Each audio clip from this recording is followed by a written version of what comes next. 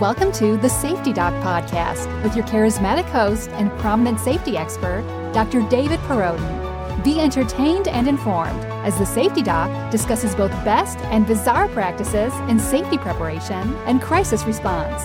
The truth will keep you safe. Follow Dr. Perrodin on Twitter at SafetyPhD. This is David, and welcome to the Safety Doc Podcast. Busy couple of weeks here on the show as we talked about Hurricane Harvey and then also Hurricane Irma. We will change pace a little bit today, finally getting toward looking at recovery and the questions that go along with recovery, such as, is price gouging a good thing or is it a bad thing? I mean, a lot of people would say it's a bad thing, but there are some reasons we're going to talk about why price gouging actually might be a good thing. And also talking about what it means for government role in preparedness and response, and what if government wasn't there, and what if this was done through private sector. Also, people taking it upon themselves right now through the goodness of their hearts to bring supplies into Florida, and talking about the advantages of that and also the disadvantages and the flat out risk. And as I refer to my agents in the field, which are people who live in that area or who have been down to those areas, Houston, also Florida and the Keys within the last 2 weeks that I've talked to, I'm going to share some information that's going to be very enlightening, things that I wasn't aware of, wasn't expecting to learn about. And anyway, you'll have to wait a little bit for that, because let's start out with just some things in the news. The Equifax data breach. This is one of those things that's like you had one job to do, Equifax, one job, which keeping our information, social security numbers, date of birth, licenses, things like that, safe. And you couldn't do it. And it's just another in a long line of, Yahoo and Kohl's and all these others who have said, we had a data breach. And by the way, it was like 2 months ago. And all of your information could have been harvested. And it's on the dark web somewhere. So I have first of all, a tech friend who works in security. And his opinion is that all of our data, our personal private data, is stored on probably 6 servers across the world. And whether or not that data gets attempts to use that to take out different credit cards and things like that. He said it's really, some of it's hit and miss, and others have to do with, let's say they Google and type in different names, and then they see which names bring up the most hits, and they're thinking these people are probably very connected across different industries, maybe have a lot of resources. So as we have to prioritize 400 million names, here we'll pick off the first 10,000 and start there for, what's showing up in internet searches. So that's his take. I trust him. His opinion was a credit freeze is the best way to go. I didn't know anything about it. I did a little research. You can apparently go in and freeze with Equifax, and there's 3, Experian and another one. You can freeze your credit, and apparently there's a fee to that, maybe like $10 to freeze it. And then if you go for a loan or something like that, you can unfreeze your credit for a certain amount of time. And when it's frozen, apparently then nobody can go in and take out new accounts under it. So it just seems kind of weird. And like this is a big gimmick. Like, why should I have to pay to get my credit froze? Why isn't that like the default? And I don't know. It's we're in a society where all of this vital information is so accessible by skilled hackers. And then it just becomes almost a roll of the dice of, are you going to be compromised or not? And to the depth of is someone going to try to hack your identity and things like that. So what really bothers me, in addition to Equifax messing this up and delaying that they're letting the public know and that top executives sell stock before the word gets out and they lose a third of their value. But they also had their security head, which you've probably heard by this time, but security head Susan Malden, looking at her resume, her credentials, a BS and a master's in fine arts and music composition. Again, the security head for Equifax. So nothing, I might have said Equivest in there, but it's Equifax. But nothing really prepares you to be in a role of security. I really don't care what she did after this. I really don't care when I know people personally and have friends that have high security clearances in the military who worked in, defense security and then now work in private company security. That's all they've done their entire lives. I mean, so Susan Malden to come in with your degrees in music composition and then maybe whatever you've done afterwards and you work yourself into this role? How? All right, I've got to get this on a recording. I don't, but as, as I keep asking, how in the hell is this allowed to happen? How do you put this woman in this position? It's unbelievable. So, frustrating. Very, very frustrating. And I went on to iTunes and guess what? You're not going to believe this. Susan Malden, formerly of Equifax, now is retired. Okay, has retired. So what a sweet deal that probably was. Any of us, for anything fractional to this would probably lose our jobs and never work in the industry or whatever again. But no, mess up like this under your command, Susan Mullen, you get to retire, live a nice, happy life, and probably have to change your social security number and probably change your name too. But just absolutely crazy. But anyway, I went to iTunes and guess what? Susan Malden Greatest Hits, it's not out there. She has not produced anything. So the music composition is also a big failure. If anything, I was hoping the redeeming quality might have been an album by Susan Malden available for free download because of this. I mean, come on, you can't charge people once you basically almost destroy their lives or potentially do destroy their lives while you are the head of security, and not make your music available at no cost. So, Susan, a double disappointment there. I had to throw away my stapler that I bought from Staples. So, there's some irony in buying a stapler from a company that's called Staples.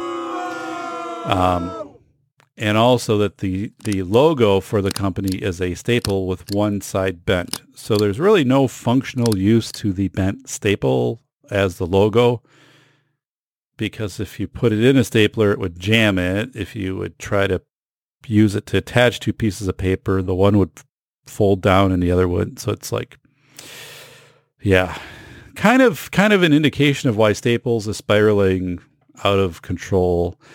And big box stores are closing and they're just getting taken to the cleaners as far as just shutting down. I always it never made sense to me when I would go to Staples and they had an aisle where they would sell things, like here's a jug of pretzels or something like that at a ridiculous markup. Like you can take to a meeting, like we're an all-purpose office supply store. And every mat that I bought from there, by the way, that went under this chair, like the absolute best quality, which was like the absolute so it's here, the quality tier on those mats was like super low quality, moderately low quality, and slightly better low quality. And even if you went with the best mat, like it would crack within, a matter of a couple months to be wiped out. The mat that I'm using now works great. Bought it. It was reviewed well. Bought it off of Amazon. Had it quite a while. That one's fine. But yeah, the Staples one it was basically like you would buy it and you knew leaving the store, like you're basically almost just renting it or you're holding it temporarily until you somehow jam it into the recycling bin. Or I actually put one that was all kind of busted up at the end of my driveway with a sign that said free on it, and somebody took it. So I don't know. It could have been a comedian that was going to use it in a skit. But anyway, so my stapler, and it was touted as this. I probably had it for 5 years. Now, in my opinion, a stapler should never wear out. And I have another one. I don't know. It's a swing. I have 2 swing lines now.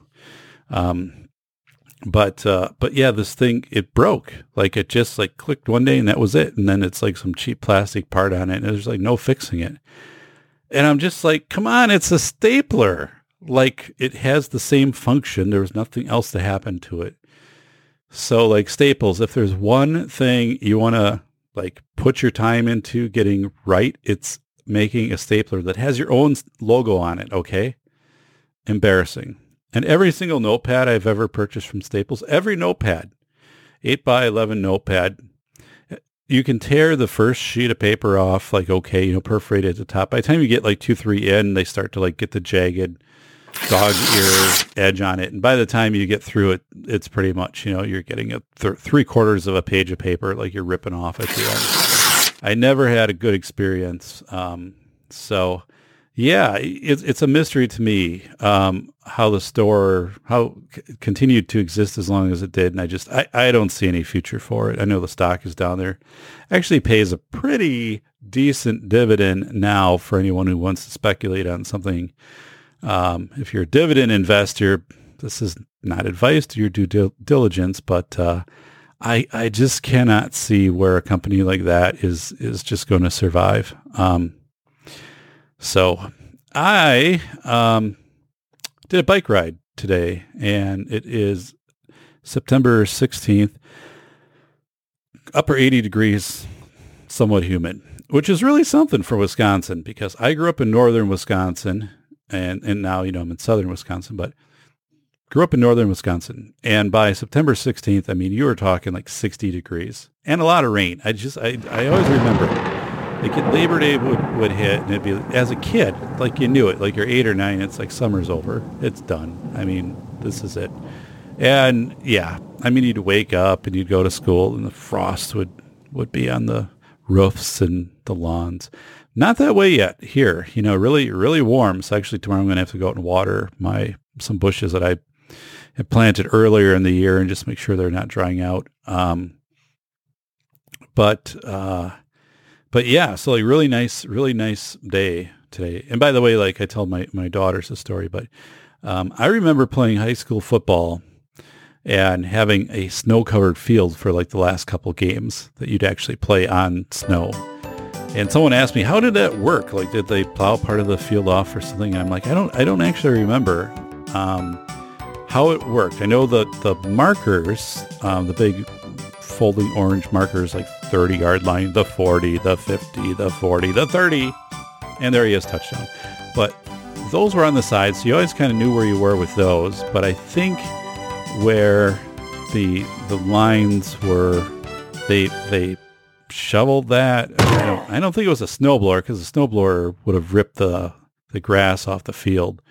So I don't remember it that well. I remember it wasn't that bad to play. I mean, you're kind of conditioned to it where I grew up. It wasn't that big of a thing. And when you're younger, you can handle stuff like that. Like today, I'd be like, this sucks. I'd be like, I don't want to be out here. NFL draft me to a warm weather area. But yeah, I remember playing in games in the snow. So much different than in practicing, like you would put a lot of layers on just to make sure you're warm. But yeah, September 16th, like I think 88 degrees and humid today. So really nice bike ride. I'm out on the ride and I'm looking up. First of all, it's really nice. And I'm passing this one field, and I don't know what it is. And the smell coming off this field it's basically like warm butterscotch coming off this, this field. I'm like, what does that smell like? I smelled this before. Like, what is this? What is this? And I'm feeling it's butterscotch. It's like warm butterscotch. Like just someone opened a massive oven door and this warmed butterscotch came out, which is it was really neat. At the same time, I hate butterscotch. Like, someone tries to they make the platter of butterscotch at Christmas and then they shatter it, into the pieces and here, have some butterscotch. I'm like, yeah, no. Are you allergic to peanuts or something? I'm like, no, I hate this stuff. Like, I wouldn't say that. Come on. I'd be polite about it, but I'm like, no. I whoever came up with this, and people like this, I don't know. So yeah, it was kind of weird. And you know how your mind like tries to identify the smell?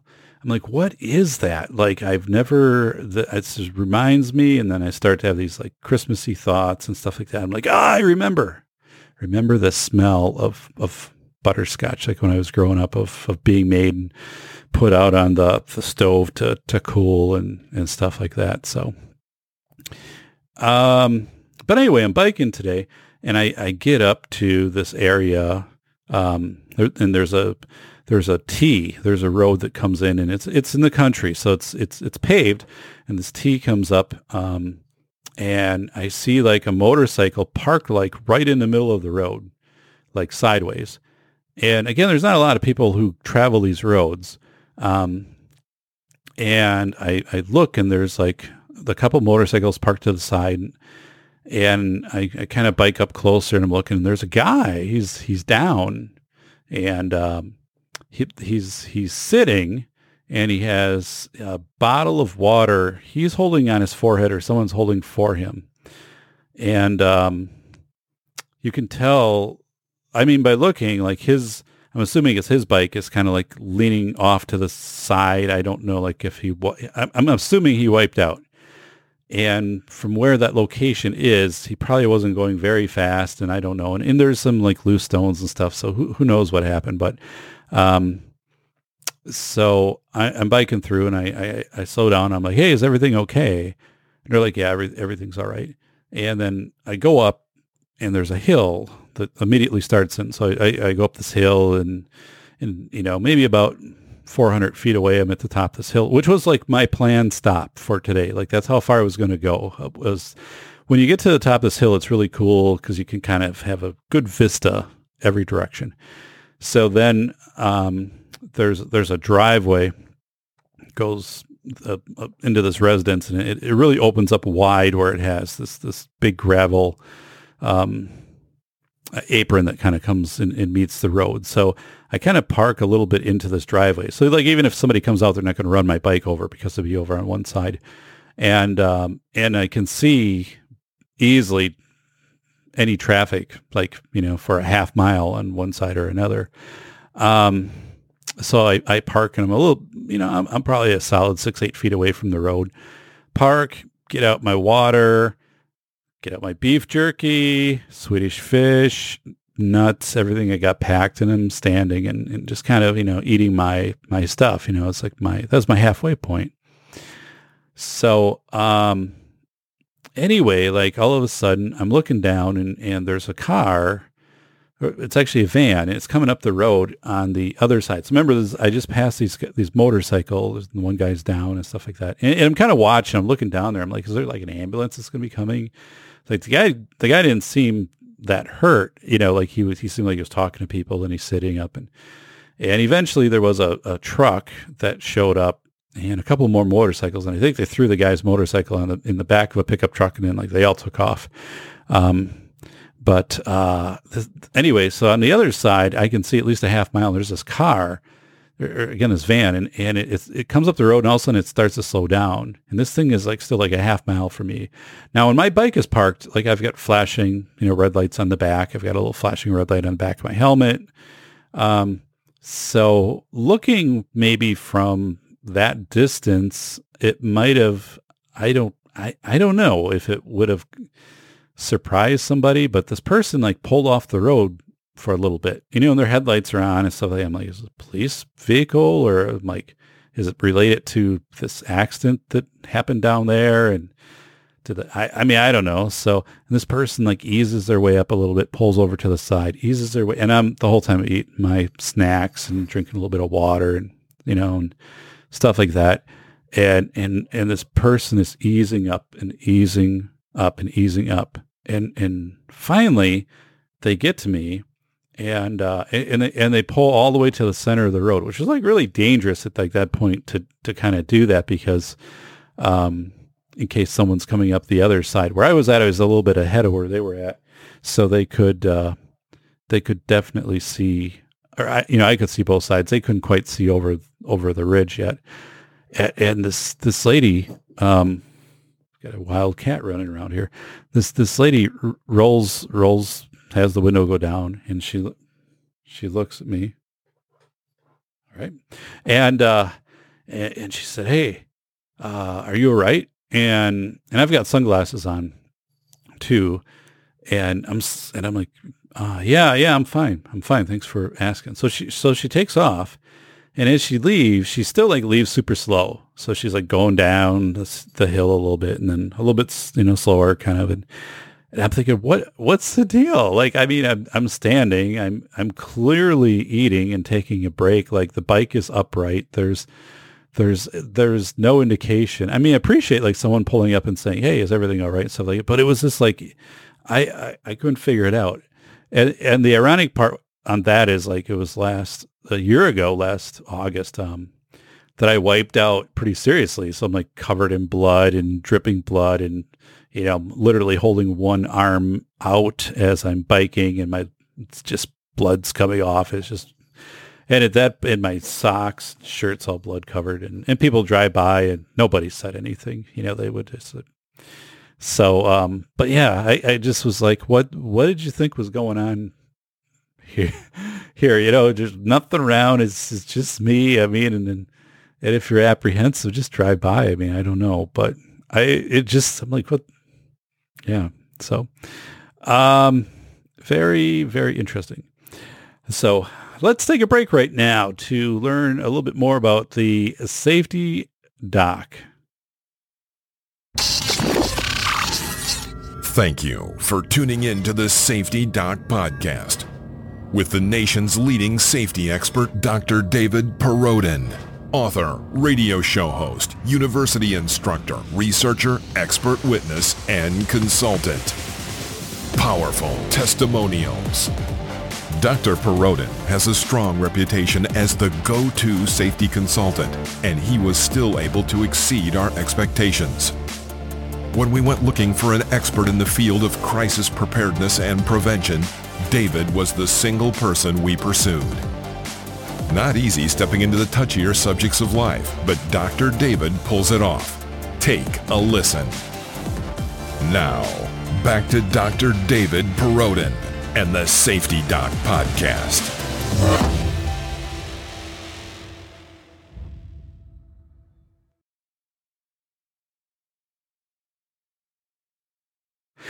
Welcome back.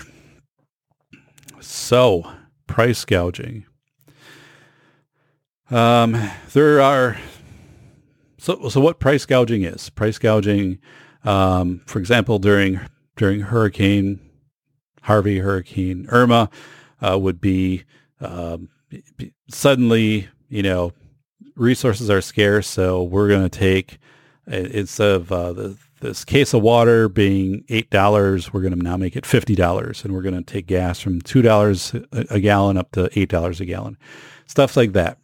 So price gouging is illegal, but it does happen. And I have an article that I'm going to read. It's not very long, but I want to frame this out because price gouging has typically been portrayed as a negative thing. Like, this is bad. Like, we shouldn't be charging excessive fees for, people who are already suffering the ill effects of the disaster and, probably, limited resources and having to put this upon them.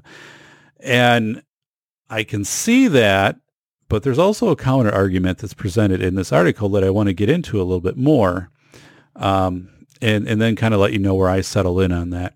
And then I also had a very interesting discussion with a friend who was a part of a distribution of emergency resources, including things like diapers and stuff like that, in the Keys area, like just recently, like just within the last 24 hours. And this person shared a pretty interesting story about how this distribution of goods is happening. And largely that there's this secondary market that's being generated. There's, and I'll get into that a little bit more, but we talk about price gouging. It's happening down anyway, like flat out, it's happening. And is that a bad thing? Again, let me read the article. All right. So this article is by Quartz, which I've never heard of. I don't know. I mean, I like the article. Again, it's short, but it's published by Quartz. The author is Corrine, Corine, Purtill, Purtill. The title is The Economic Case for Price Gouging.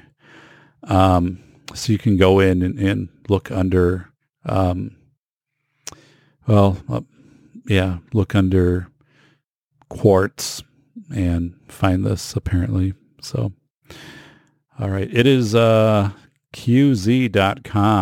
So if you want to find it, but let me read the article. It's short. Again, this article was written by Corinne Purtill. So this is her work. As Hurricane Harvey closed in on the Texas Gulf Coast this past week, so she's writing this after Hurricane Harvey. She's not writing this after Irma, but this is pretty identical to what happened in Irma, if not to a larger extent for Irma, because to get resources into Houston once the waters went down, you had east, west, and north to bring resources in. From Florida, you really could only bring things in from the north. But anyway, as Hurricane Harvey closed in on the Texas Gulf Coast this past week, prices shot up on essentials like water, gasoline, and batteries. And I also want to add in this, like diapers. Diapers go through the roof. And it is absolutely crazy. But the Attorney General of Texas issued a stern reminder of the state's anti-price gouging laws, warning that anyone charging an, quote, exorbitant or excessive price, quote, for food, fuel, or medicine during a declared disaster risk prosecution. High prices on essentials during disasters feel instinctively like a cruel blow to people already suffering. But economists say that manipulating the market by forcing sellers to cap their prices can cause even bigger problems for disaster victims. As many economists see it, the higher prices on essential goods in the wake of a disaster like Harvey are an accurate reflection of the greater cost and risk of supplying the item. So yeah, I mean, if you're bringing gasoline down to gas stations proximal to the area, you've got to put your vehicles at risk. You don't know how safe, the roads are going to be, if you're bringing down anything, into those areas. There's a risk involved with that. So again, let me just keep going. Without the incentive of a profit, suppliers of goods outside the affected area will be less motivated to bring products into disaster zones. Instead of being forced to pay higher prices for ice or gasoline, I don't know why the hell ice was put into this article. That seems like you would have picked something other than ice. For example, people in those areas just end up with no ice or gasoline at all. Okay, let's read that again. Instead of being forced to pay higher prices for ice or gasoline, for example, people in those areas just end up with no ice or gasoline at all. So basically what happens is they're saying the store shelves get empty and they don't get replenished because there isn't enough incentive to say, if I'm going to take this risk to bring things down during this storm, okay, I'm putting my own resources of my employees. I'm going to have to pay extra to have them take this risk. My equipment can be damaged. And all of those types of things factor in. So it has to be worth my while to do this, okay?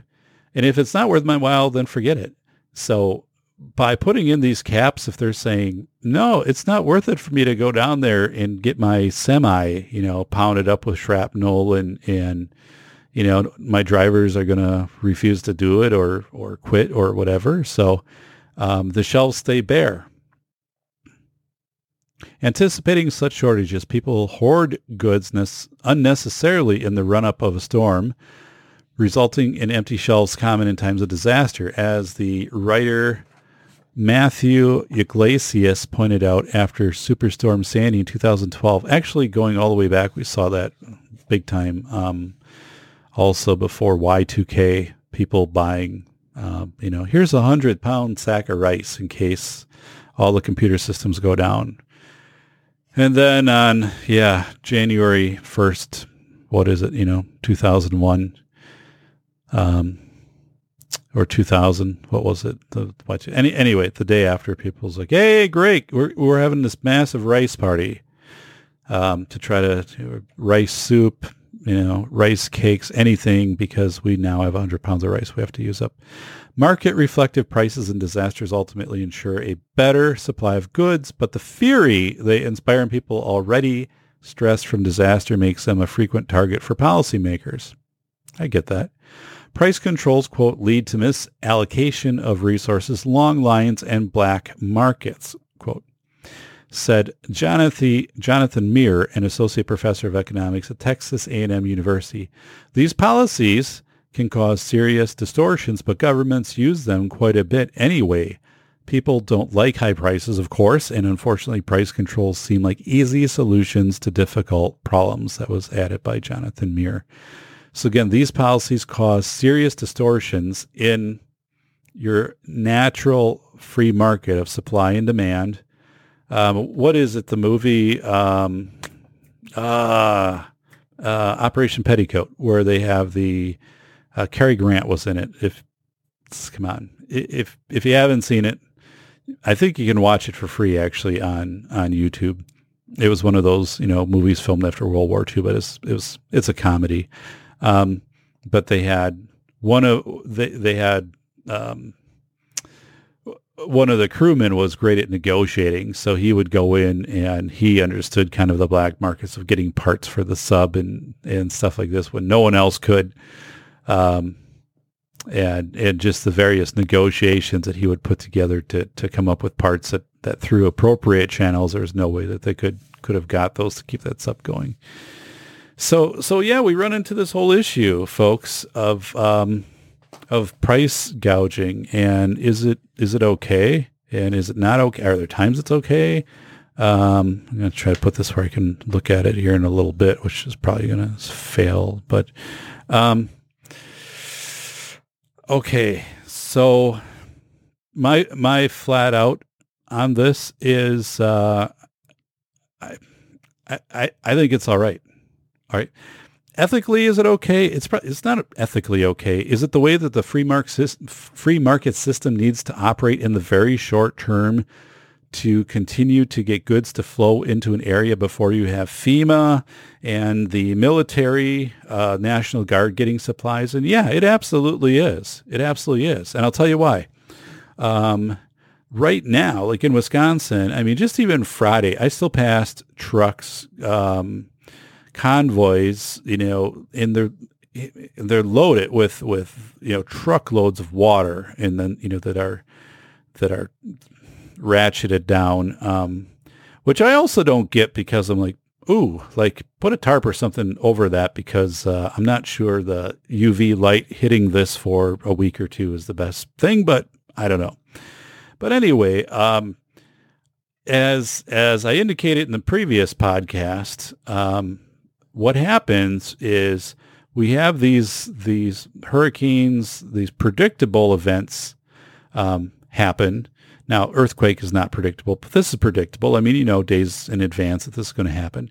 And you don't do a great job from a FEMA or a state level perspective of staging your resources or getting people your National Guard, because what your National Guard is doing at that time, when you do call them up, you know, is they're trying to manage things in the moment and not stage resources is coming in. And then one of their first jobs too is going to be to help get accessibility of roads and stuff like that. But you have people out there. Remember, we talked about the Cajun Navy. You can Google the Cajun Navy, and there's the Texas Navy, and all these kind of civilian organizations which can come in and do a big part if you empower them in this secondary role, which would be to help stage, you know, deliver these necessary goods to people. So anyway, you have this time frame where, yeah, you don't have a lot coming in for resources to support people, and people aren't going to do that without the compensation for the risk involved. It's just it's not a free market model that anybody's going to follow. That's why, you know, the person that goes up and I knew somebody, and their job was this was, oh boy, maybe like 10 years ago. They got a job, and one of the things that they needed to do was to climb to the top of wind turbines. Now, I talked about with Preston Rice and drones and observing and monitoring drone, using his commercial drone to do things like that. But this was someone and also involved in repairing if he needed to go up there. It was fine. Like, he was fine with it. It didn't bother him to climb up, and, you know, you got safety measures and things like that. But he made a ton of money doing it. I mean, because really, who's going to do that job? And I drove home, oh boy, maybe a month ago, and I saw they're putting new power lines, like these humongous power poles, and this massive line is coming across Wisconsin, and it goes along the interstate where I come home, and they had a guy suspended by a rope from a helicopter, and he's working on these lines because there wasn't any way down below. These things are so high, and kind of with the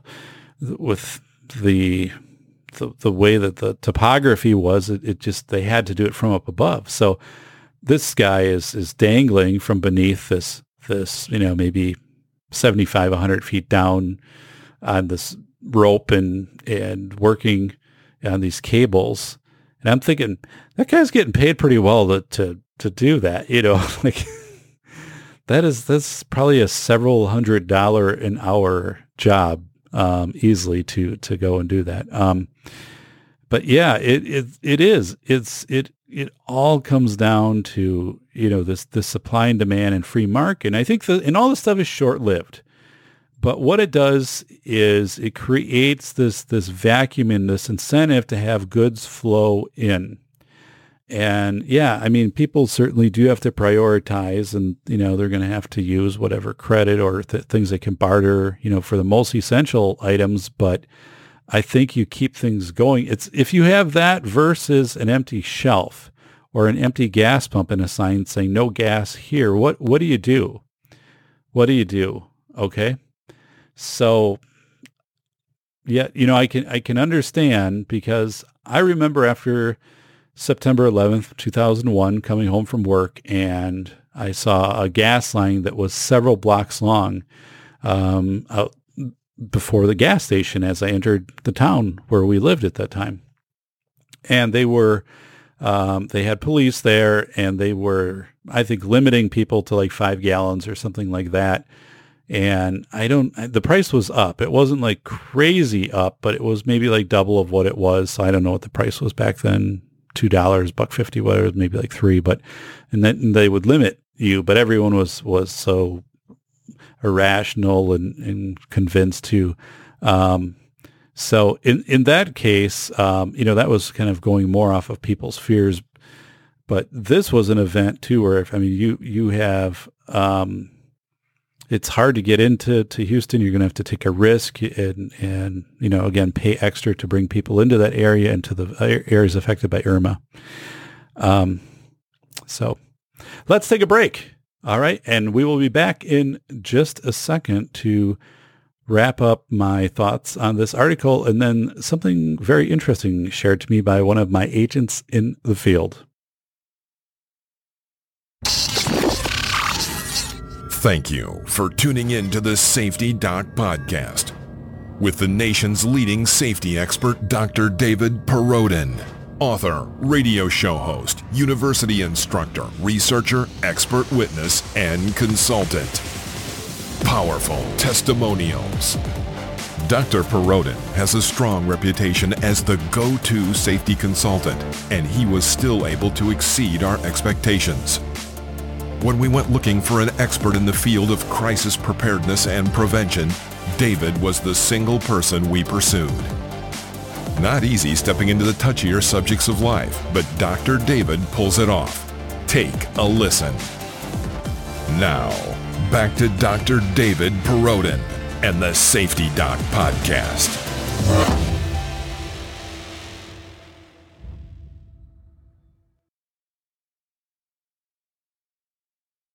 All right, everybody, welcome back to the Safety Doc Podcast. We've been talking about price gouging, and I did indicate that I think in certain circumstances, like Houston and Irma, it's a better option. And if we have to take a Sophie's choice, I don't know if it's really a Sophie's choice, like the better of two negative options, but if you have to have price gouging or your option to that is bare shelves where nobody is willing to bring in gasoline or bread or things like that, and you have this delay until you kind of get FEMA resources flowing in, I'd rather go for the price gouging any day.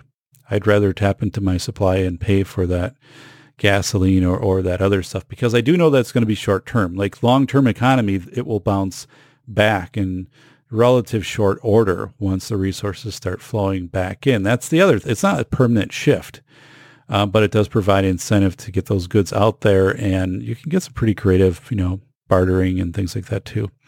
So, very fascinating. I had a friend that had just returned from the Keys, like 24 hours ago from the Keys. And I said, I was talking about the role of the Cajun Navy and the civilian rescuers and that really, the government's role in, for example, in let's take Irma, was present, but also I question. I'm like, I didn't think there was really much that government did that could not have been done by private industry if government hadn't existed. My friend disagreed with this. Her first thing was, well, thankfully, like government was there to let us know that these storms were on their way, and so we had 3-4 days notice. And I said, okay, but like if the government, well, first of all, I'm not sure. So the government owns the radar systems, and they have, I don't believe that they own all the radar systems or what radar systems they even own, but satellites are not all government owned. The NOAA, National Oceans, and I don't know what the other A stands for. And I should, and I'm not going to look it up. But anyway, but these organizations in getting information out there and radar images and a lot of this, and like, yeah, some of that was government, definitely, and government making decisions on evacuation, and stuff like that. But I'm like, let's say that didn't exist. I'm like, do you not think that the insurance companies wouldn't pay for radar systems, that they wouldn't privatize that? There wouldn't be incentive to do that. One, that they would know ahead of time, so they could protect the resources that they're insuring, that there wouldn't be an incentive for farmers, to have radar information, weather information on rain, and that this wouldn't be something either that would just be so ubiquitous. It would be out there on the internet anyway, because it would be just tied into marketing that is used by by the media right now. So, I mean, the media is offering you reasons to tune into the media. So maybe one of them is to watch where the storms are. But I said, I don't think that was the case at all. And actually watching the spaghetti models that were coming out of all of these researchers plus government models on where the storm was going to track and NOAA and stuff like that, the spaghetti models were way off for Irma. So, but I just said, if government didn't exist, if this was privatized, it was free market, I don't believe your knowledge of this, your radar information, stuff like that would have been any different. If anything, I think it would have been probably more proactive. And then looking at, well, then she said, well, then we have the interstate highway system and things like that. I'm like, well, yeah, we do. And that was, it's a government that was done after World War II, so we could move military around if there was a nuclear war and stuff like that. But the interstate system, 75 and 95 both run up the coast. I mean, those aren't great. And there are private roads that you can pay for. And yes, I mean, roads are largely a government function, but that's not how roads also started. And that's not how roads are everywhere. You can pay to be on certain roads. So, and then I kind of stepped back a little bit in this argument, and she was quiet after that. And I really respect, she's very intellectual, but didn't expect this from me. And I said, railroads started out as being completely, privatized railroads. Rockefeller taking oil to customers, that, Rockefeller built his own pipelines. That was all done, privatized. Edison in New York, putting up and wiring up his own direct current, putting up his own wires, his own outlets, his own systems through his own company. Westinghouse. I mean, all of this was private. Western Union, the telegraph poles, this was private. This was not public. So I said there's a difference here that we need to think about, and that's regulation versus the actual production of these resources. Like, the government isn't paying to put the cable TV high-speed wires in my neighborhood. Well, and they've been here, but I mean, that was done by the companies. Now, are they regulated by the government? Saying that, they have to operate a certain frequency and they can't interfere with whatever. Yeah, those things are out there, and the depth and some of those things are done by codes and whatever. But as far as like the cost of putting that in and getting that service to me, that's not paid for by the government. And it's not the government outside of my town here building a, $1 billion+ coal plant. And do they have regulations on, what can exit the coal plant and the scrubbers and all of that? Yes. But as far as like the investment in that, and then that gets passed on to the customers, and I see it in my bill. So it's one of these issues where, I really want to have people think about, in times of disaster, and not just in using some of these things to frame it out, but in times of disaster, what we're looking at for government involvement and government preparedness, government response versus government regulation. And I'll say government regulation also in the form of the Cajun Navy. Remember the Cajun Navy? I just brought it, I brought it before, but Google it. Okay. So it's, again, this civilian group, very loosely organized, but comes together with tacit knowledge and can form a system. I mean, and this happens, like, people do this really well, and they do this in other countries really well too. But they come together and they're using social media, and they're going and they're conducting these rescues because the local responders got overwhelmed. 911 systems failed. And I know that redundantly because people would take, my agents in the field, thank you very much, would take screenshots and literally would send me zip files. So a zip file is when you have so much information to send, it's going to overwhelm the Gmail address. So they're like, here's various zip files of hundreds of photos that or screenshots taken off the internet Of course, if I were to use any of those, I would redact identifying information. But of people saying, I'm calling 911, I'm at this address and whatever, and I'm getting nothing, or,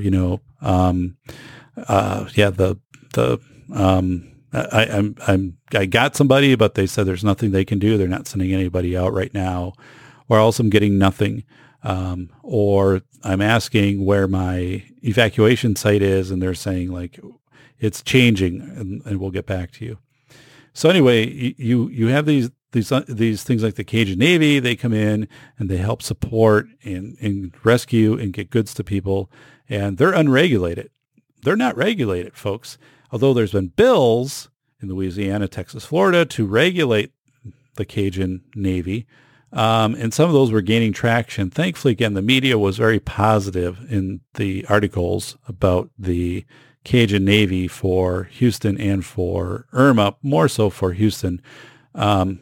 It was just more prevalent in Houston, the Cajun Navy, but of saying, thank goodness for the Cajun Navy and the tens of thousands of people that they rescue through hashtag rescues, people posting on Facebook and Twitter and doing that. And then you had this whole kind of other sub network that developed. And I'm going to interview some of these people and bring them on. And they're going to talk about like their job was to go through and to monitor the tweets that were being put out there. Now, can you have errors in this system? Like, could you have people just go on and start spamming out tweets to try to disrupt things and have some interference? Yeah, and that happened, but that happens in 911 calls too, and with anything. Overall, though, this is pretty efficient. This was pretty efficient, and I don't think anybody would look at this and say, for taking a group of individuals and putting them together who have never really trained before, have different tasks and knowledge, different types of equipment, boats and stuff like that.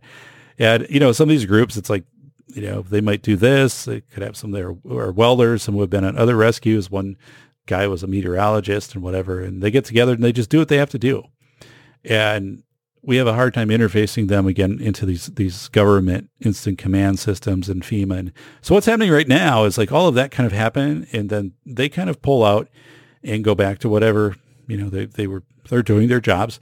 And then you have this big convoy coming in of all of your FEMA vehicles with your goods and stuff like that.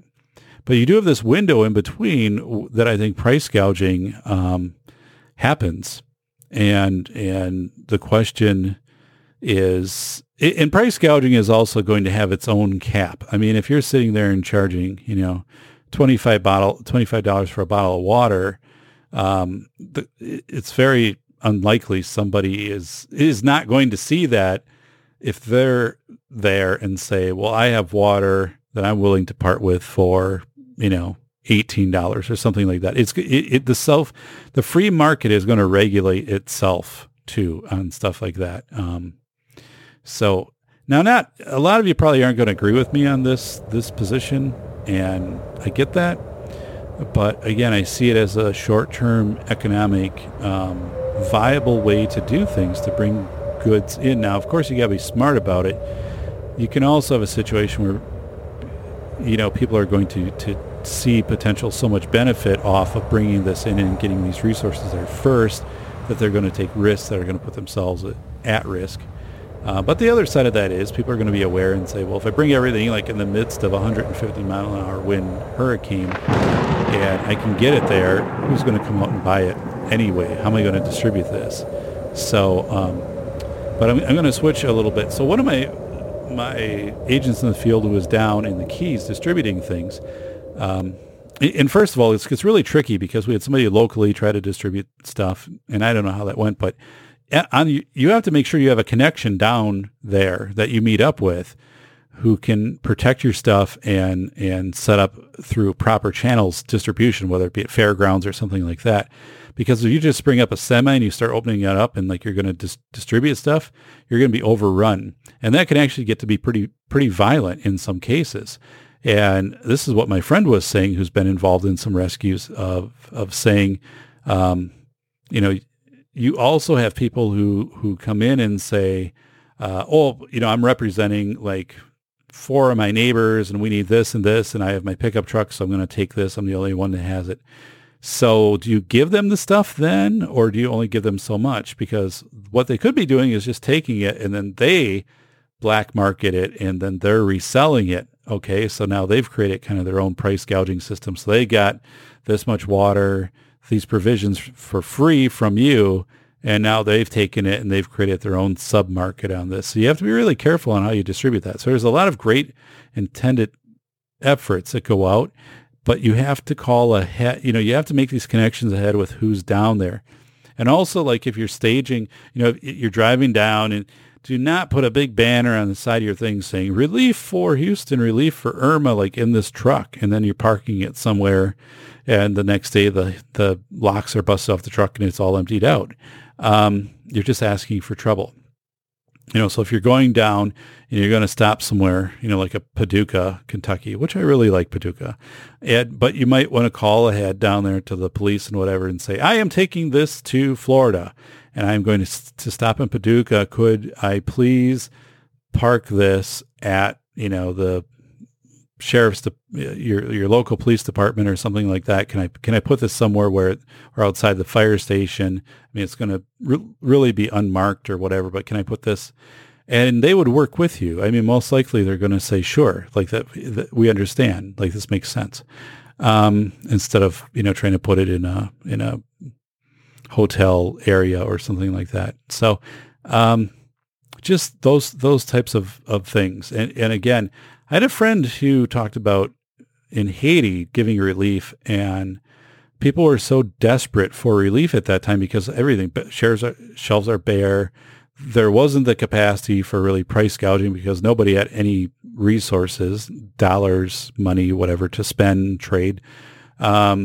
So it was like my friend almost got punched out. Like she was handing things out, and she said she literally almost got beat up by some of the people she was handing things out to. They were so desperate.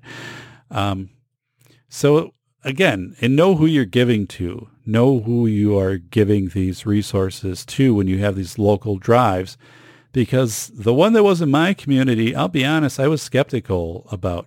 And not so much skeptical that I felt the person was dishonest, because I didn't feel it. There was an article in the paper and there was some background, but I just didn't understand how that person would then network in to distribute these items, like what network they were going to plug into once they got into Houston or Florida or whatever. That wasn't clear to me. And I'm not sure it was clear to them either. And the fact that they think roads are going to be open, and I know they're not. I know there's massive road damage. Or my agents in the field down there saying, Dave, it's hard to get stuff anywhere. So yeah, I think that becomes another problem where it's like all of a sudden you got everything, and it's like you can only go so far. And then how much of it is non-perishable versus perishable and stuff like that. So